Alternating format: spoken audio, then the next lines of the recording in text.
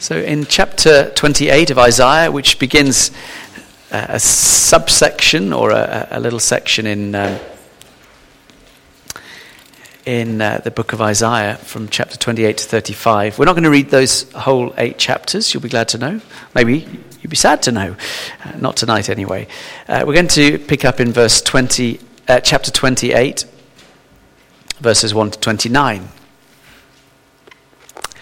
The prophet declares, "Woe to that wreath, the pride of Ephraim's drunkards, to the fading flower, his glorious beauty, set on the head of a fertile valley, to that city, the pride of those laid low by wine. See, the Lord has one who is powerful and strong, like a hailstorm and a destructive wind, like a driving rain and a flooding downpour. He will throw it forcefully to the ground. That wreath, the pride of Ephraim's drunkards, will be trampled underfoot. That fading flower, his glorious beauty, set on the head of a fertile valley, will be like figs right before harvest. As soon as people see them and take them in hand, they swallow them. It's like blackberries on the side of the road."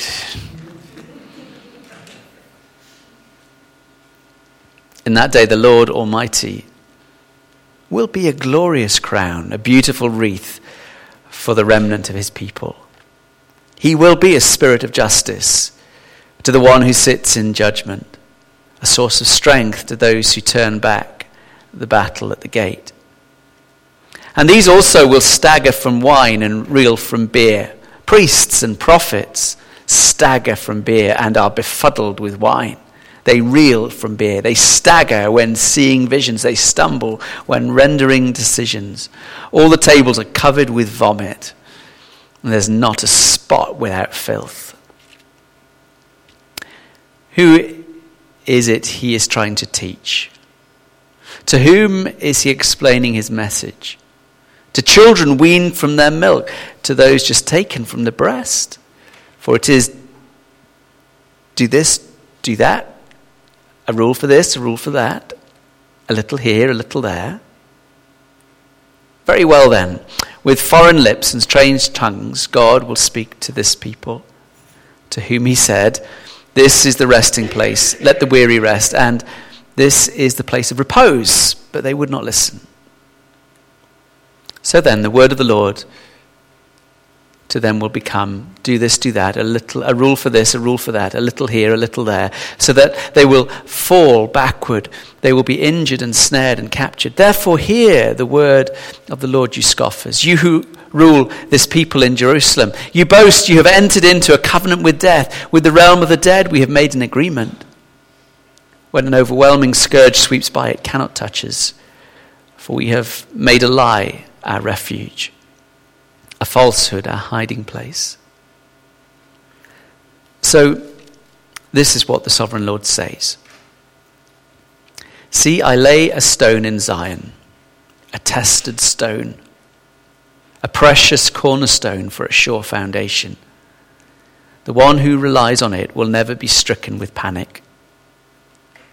I will make justice the measuring line and righteousness the plumb line. Hail will sweep away your refuge, the lie and the water will overflow your hiding place. Your covenant with death will be annulled. Your agreement with the realm of the dead will not stand. When the overwhelming scourge sweeps by, you will be beaten down by it. As often as it comes, it will carry you away morning after morning. By day and night, it will sweep through. The understanding of this message will bring sheer terror. The bed is too short to stretch out on, the blanket too narrow to wrap around you. The Lord will rise up as he did at Mount Perazim. He will rouse himself as the valley of Gibeon to do his work, his strange work, and perform his task, his alien task. Now stop your mocking, or your chains will become heavier. The Lord Almighty has told me of the destruction decreed against the whole land. Listen and hear my voice. Pay attention and hear what I say. When a farmer plows for planting, does he plow continually? Does he keep on breaking up and working the soil? When he has leveled the surface, does he not sow caraway and scatter cumin? Does he not plant wheat in its place, barley in its plot, and spelt in its field? His God instructs him and teaches him the right way. Caraway is not threshed with a sledge, nor is the wheel of a cart rolled over cumin. Caraway is beaten out with a rod, and cumin with a stick. Grain must be ground to make bread, so one does not go on threshing it forever. The wheels of the threshing cart may be rolled over it, but one does not use horses to grind grain. All this comes from the Lord Almighty, whose plan is wonderful, whose wisdom is magnificent.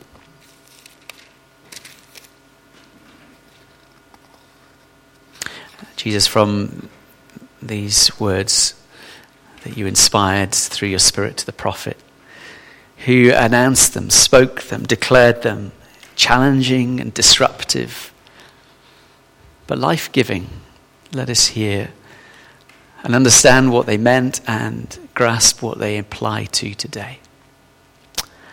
Amen. Amen. If you have thought we'd come to some sort of biblical agricultural college, you'd be forgiven for thinking that, of learning about cumin. Do you know, it struck me last year, I eat a lot of cumin in India and other places. I've never seen a cumin plant. That was just a little throwaway. So I had to research it on the internet and find out what cumin plants look like. They're very unexciting, I have to say. Yeah, indeed. However, this is a really powerful, deep message. You came across, Isaiah is a little bit bawdy. I mean, it's like Shakespeare. If you go to see the RSC and you kind of know the Shakespearean stuff, and my friend always says he goes and he just waits for the congregation, the audience, to laugh, like the ones in the know about the jokes in the Old English language. I mean, the translators are a little bit better than that. I mean, last week we heard about someone who thought they were pregnant and just broke wind in a big way 2 weeks ago. And here, Hermie, you missed that one. You did. And in this one, there's kind of this word about vomit all over the place. I mean, drunkenness, and it's a little bit blunt. But we'll get to that. There's something really important that's going on in the big sweep of history with Isaiah that is speaking to the people of God in Judah and Jerusalem, the southern kingdom, and in the northern kingdoms, the 10 tribes of Israel. And ever since King Solomon, things have not gone really as they were meant to be.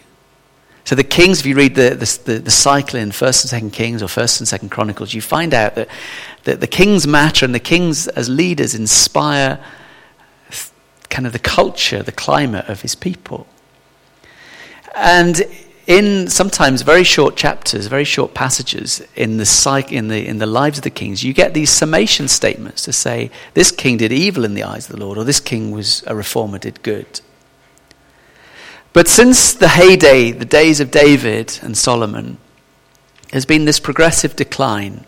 Since Solomon, this kingdom split. There was one nation, one people, and then after Solomon, it split into two, the north and the south. Jerusalem in the south, and what became known as Samaria in the north. And they chose a place called Shechem to be the place that they would establish worship, because they didn't really want to keep going to Jerusalem, where the temple was, and the city of David, and where the southern king lived, because it's a bit like Brexit. If you leave, you leave.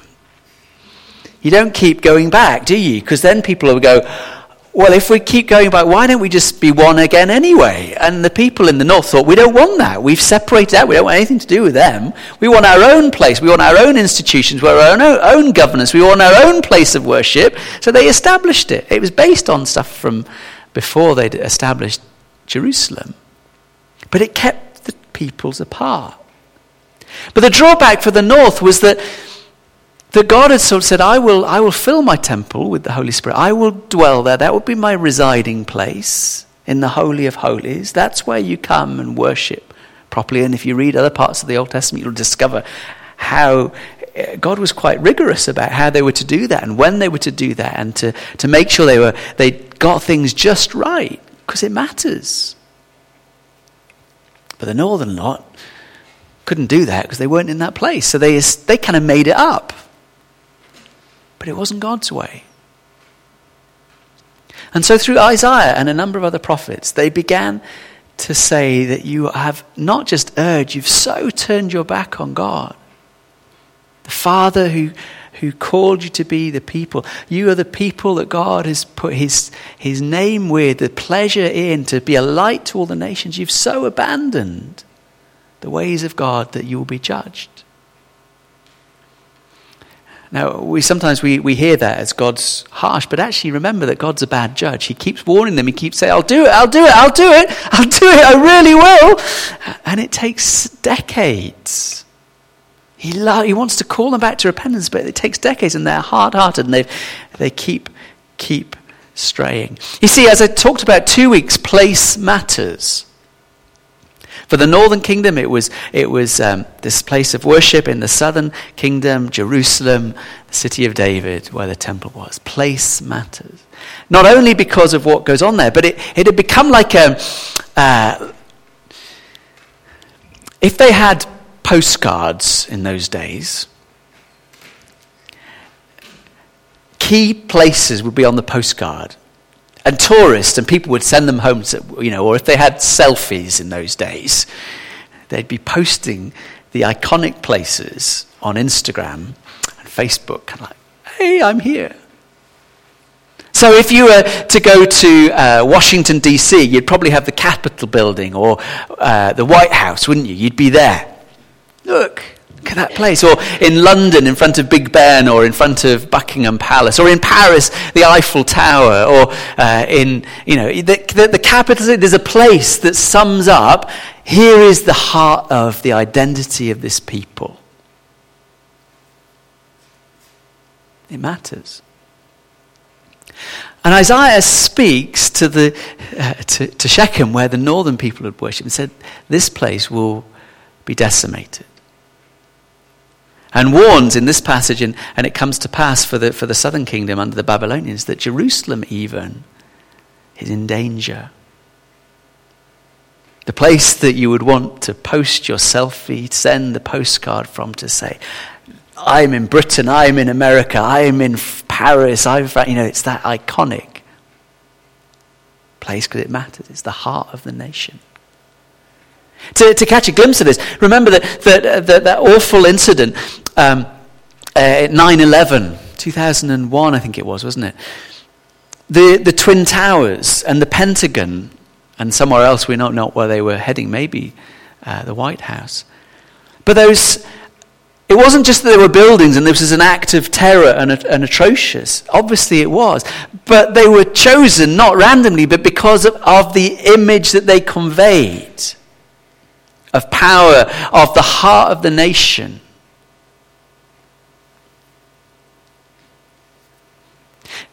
I was reading in preparation for this sermon, and one commentator used the illustration on the 10th of May 1940. If you know your history, you'll understand that was the day when the Nazis and the German army began their conquest of Western Europe, of coming down through the Netherlands and Belgium and to Paris. So they began that conquest on the 10th of May, and on the 15th of May, a mere 5 days, they had taken Paris. The French Prime Minister called Churchill and reputed to have said, "We have been defeated, we are beaten, we have lost the battle." Not long after, Hitler was photographed by the Eiffel Tower smiling. It matters. It's like the whole of the cultural identity has been beaten because the opponent, the enemy, is at the heart of the identity of what people held most dear about what it means to be French or British or American or Jewish. You see, in these places, they trusted God. They knew that God was for them. He'd raise them up, but they weren't walking his ways. But they still kind of had this belief that, well, he's made a covenant with us. It will be okay. It will be okay. He's for us. We are living for him, but they weren't. They went through the religious motions. Often the prophets say, you come to the temple, you present these gifts, but your heart's not right. That you kind of seem to appear holier than thou on the particular worship day. Then you go back home and you fiddle the scales and you treat the poor with injustice, and you just disregard what it means to be living out faith moment by moment. And as such, through the prophets, God has been saying to the people, this can't go on. That actually calamity will come, woe. It starts in verse 28, 1, woe, woe. And this series of woes comes again and again in these next chapters. The Lord, through Isaiah, is confronting stupidity. Why? Because they had so taken their eyes off the one true God, the Almighty. Remember, Isaiah had the vision in chapter 6 of seeing God in heaven on the throne, holy, holy, holy. God is bigger than he thought. The people don't see that. They're just getting on with the routine and living for themselves and kind of paying lip service to faith of being nominal and backslidden. And they're being stupid. They're putting their trust in a place, Jerusalem or the capital city, in the buildings, the rituals, the culture, not the person of the one true God. You see it in the opening verses when he talks about the woe to the wreath, the pride of Ephraim's drunkards, to the fading flower, his glorious beauty. Set at the head of the fertile valley, he's pointing to the city, that place that they've established, that they're trusting in. It's that place of cultural identity that they think it's here, that safe capital cities are always the kind of places, if you're playing board games or actually it's trying to conquer places. You go for the capital, don't you? Because it matters. That they were putting their trust in the place, not the person. Pride in the capital city, in the culture, the established national identity, not in the Lord. And to all intents and purposes, it might look glorious and strong and fortified, a city on a hill, and it's got ramparts and walls and soldiers and armaments. God says those are mere toys. Psalm 118. I once learnt this, and I think it was in a Bible trivia quiz, but it's an interesting little factette. So the central verse, and at least in our English arrangement of the scriptures, the middle verse of the entire Bible, get this, is Psalm 118, verses 8 and 9. There you go, quiz question answered. And it says these: it's better to take refuge in the Lord than to trust in human beings. It's better to take refuge in the Lord than to trust in princes.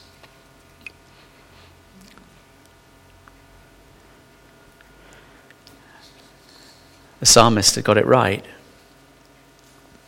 The Lord is their strength, verses 5 to 6. In that day the Lord Almighty will be the glorious crown, the beautiful wreath for the remnant of his people. He will be the spirit of justice to the one who sits in judgment, a source of strength to those who turn back the battle from the gate.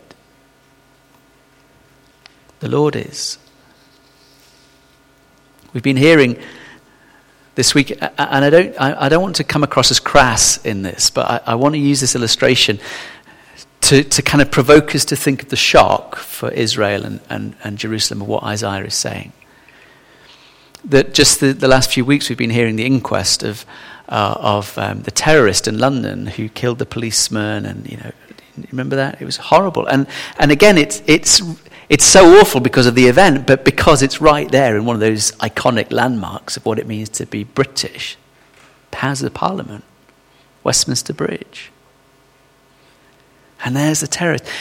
Imagine if the prophet had said, al-Baghdadi, the head of ISIS, we don't know whether he's alive or not, but imagine him, he's going to be standing at the gates of Buckingham Palace, victorious. He's going to have overrun all of our defenses, and he's going to be in place and in charge and bringing with him all of that culture that we would be horrified by. We'd be like, no, it's awful, wouldn't we?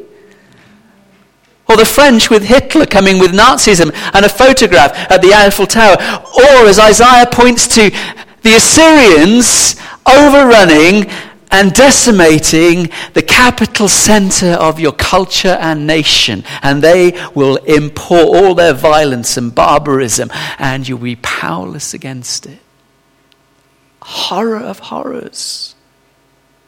Everything that we have trusted in and seen to be unshakable and certain about our cultural identity and what it means to be a nation, torn apart, ripped out. Of course I don't want al-Baghdadi to do that. Don't mishear that in any way. But this is the shock. This is the wake-up call that Isaiah is saying. The Assyrians will come and they will devastate you. And it happened. 722 BC. That these awful rulers took off and killed so many. We can read the history in 2 Kings chapter 17. Only 30,000 of the 10 tribes of the north were left. Hundreds of thousands either exiled or killed by this brutal dictatorship. Why? Because they'd taken their trust off the Lord and started to trust in religion and ritual, in themselves, and weren't walking in the ways of the Lord. Particularly Isaiah, and the Lord judges and speaks to the leaders. It says they're so foolish. Those who stagger from wine and reel from beer, priests and prophets. I mean, those who should know. They stagger from beer and are befuddled by wine. It's almost like the prophet saying, you can see the writings on the wall, you can see the ascendancy of Assyria, you can see that the storm clouds are gathering, but you won't address the root problems. You won't call the people back to repent and put on sackcloth and ashes and walk with the Lord. You just kind of, it's too difficult, therefore we'll just get drunk and ignore it and just deal with this trifling and the superficial and as someone would phrase it, you rearrange the deck chairs on the Titanic. Deal with what we can deal with, but it's a bit too big, let's ignore it. But God says, I can't ignore it. They're not listening. It's like they're going, la, la, la, la, la, la. Fingers in their ears. He says to them in verse 9, who is it? Is he trying to teach? Who's he trying to explain the message? The children, it's like the leaders are just like little toddlers. They've just been weaned from their mother's milk, taken from the breast. They're the leaders. And they're kind of making up these rules. Do this, don't that, a rule for this, rule for that, little here, little there. And they're not seeing and not addressing the cancer within. And it comes to pass. The northern kingdom is destroyed. It never recovers. Even though God had warned. And there's a shift in verse 14 through to 29. A focus on the north. And then the gaze shifts southward and says, Judah, Jerusalem. Take note that when Assyria beat the northern kingdom, they established their empire, and the boundary, the division was 8 miles away from Jerusalem. It's like here to Morton. It's not far, is it? I remember one of our members works for Open Doors, and he went to Iraq in the time of the height of ISIS, and he was going to support our persecuted believers, and he said that in what gets called Kurdistan, but I can't remember the name of the city. Phil will remember it. Erbil. That he said he's in Erbil and he's looking, and within not far away, there was the ISIS line. I mean, that focused the attention just a bit. We had 22 miles between us and France in Nazi Germany. Imagine if it's 8 miles. And these dreadful, powerful people. You'd have thought that ever-present, that pressing danger would call the people back to the Lord, wouldn't you? Where have we got to turn? Don't trust in princes and chariots, trust in the Lord. But bizarrely, the prophet nails it and says, even then, their hearts are far from me.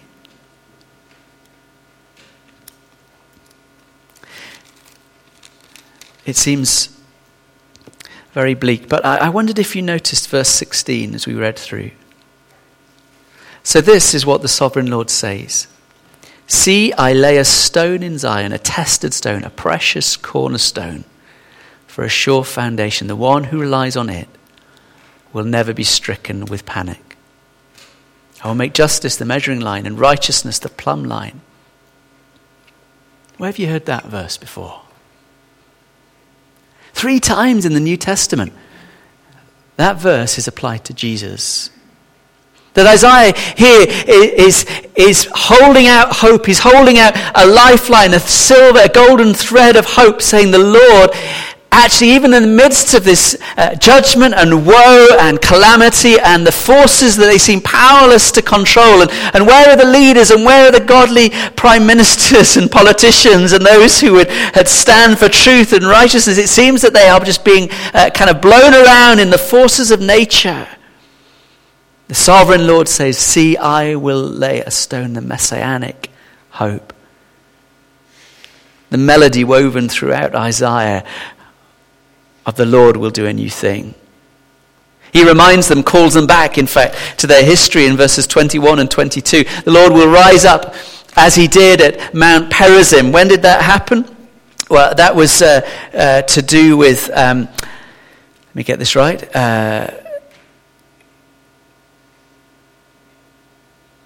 will rise up as he did at Mount Perazim. He will arouse himself as he is in the valley of Gibeon. Those are 2 references back to the Old Testament. One to Joshua, chapter 10 of his defeating the Amorites, and one to David and the Philistines in 2 Samuel chapter 5. Why is he drawing them back to then? When it seemed that all was lost, God raised up Joshua as a deliverer.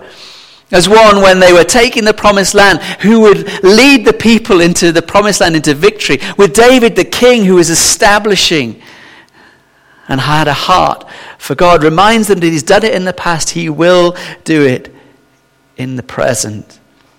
And indeed into the future. The promise, the messianic hope of God. He's trying to point out to them, listen and hear my voice. Pay attention and hear what I say, verse 23. But it's like they've got their fingers in their ears, their eyes are blinded, their hearts are hard, and oh so foolish. And that's where he comes to at the end, and he points them to the fields and says, you see those farmers and the cumin and the spelt, put it in old-fashioned bread, and the barley and the caraway. He says, even a farmer knows what's wise to do. He said, certain crops, you need to, you need to grind grain, not keep threshing it. Everyone knows that, but you'd be so foolish if you just kept on doing something that's unproductive and that's not going to reap what you're trying to do. You don't keep plowing a field, you plow it and then you plant. Yeah? You don't keep plowing it. That's stupid. Waste of time. Doesn't achieve what it's meant to do. Even the farmers, they know what to do. They understand. But not so you. What can we grasp from all this? I don't want it just to be a history lesson, interesting though that may be. That God in this chapter, though he points out some deep things, he says that he is the true wreath. He is actually their glory. He is the one to whom they should look for their confidence, their security, their refuge, their strength. He is our true wreath. 28 verse 6 says that he will be our source of strength. He will empower us.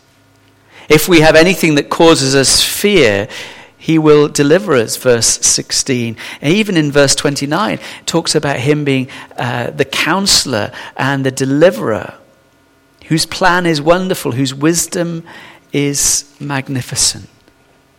The reminder for us as believers that it's oh so easy to take our eyes off the one true God and just follow the patterns of religion, of going through the motions, of putting our trust in. We're less. Well, I don't know. I'm not going to judge for you, but I pray with some Anglican clergy, and that there's certain things about Anglicanism. I'm not dissing the Anglicans at all. Some brilliant, faithful believers there. But they talk about, there are people within their congregations who, even on leadership of churches, who don't get it, was one of the ones who said they just don't think they believe yet on the leadership of the church. I think most of our leaders believe here. Isn't that right, Phil? I think they all do. What am I trying to drive at? Jesus says, come follow me. Come follow me, walk with me, learn from me, be my disciple. Be followers of the way. Let your life be patterned around Jesus. And that's amazing, and that's liberating, and that's thrilling, but it's hard. It's a lot easier to make some rules. Come to church on Sunday. Get your Bible out, hopefully more than once a week. Learn some hymns. Don't swear. Don't sleep around. Do you know what I'm saying? If you're a bit traditional, don't go to dances, don't go to the cinema.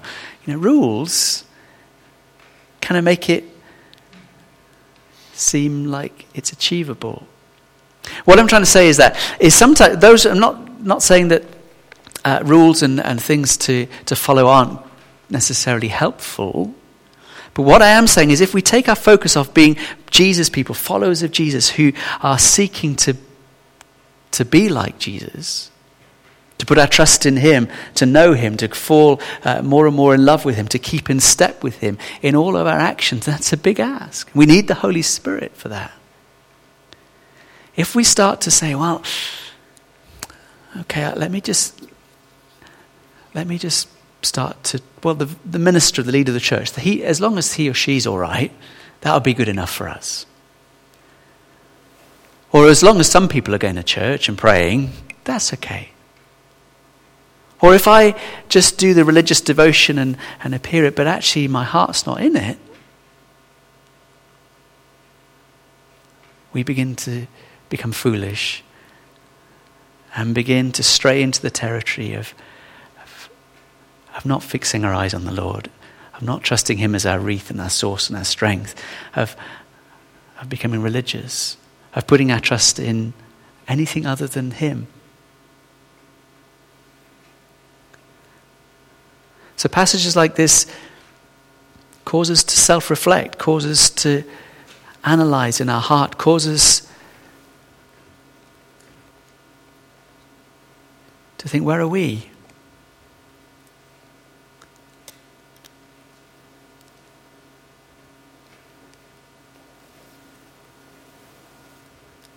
Sometimes it's in the difficult times that you know where your focus is, where your heart is.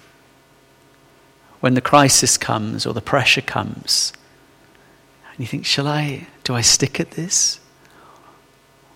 Do I really trust in the one true God who has the whole world in his hands?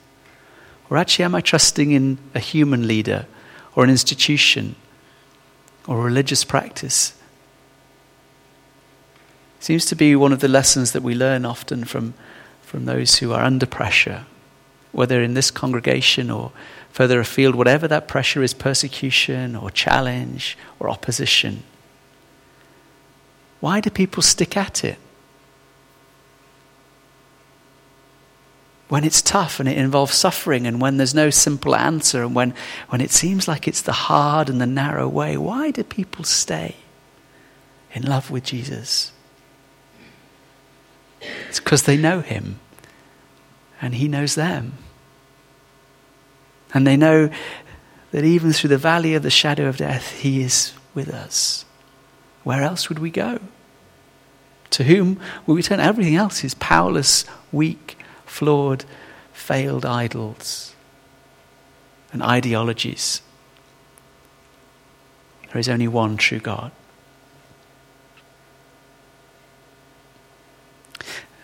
For Isaiah's people, we heard how he wept for them. They drifted and turned away and were so set in their ways that even when God was sort of prodding them with a stick saying, "Wake up," they were so foolish and ignored it. I pray for us, in whatever way the Lord is calling us, to keep close to him. He doesn't hold us back. He doesn't keep us at arm's length. He says, as you repent and believe, turn to me. I will meet you. I'll come and draw close to you. Trust in me. Should we pray? Bridget, you've got a great song for us to sing. King of Kings.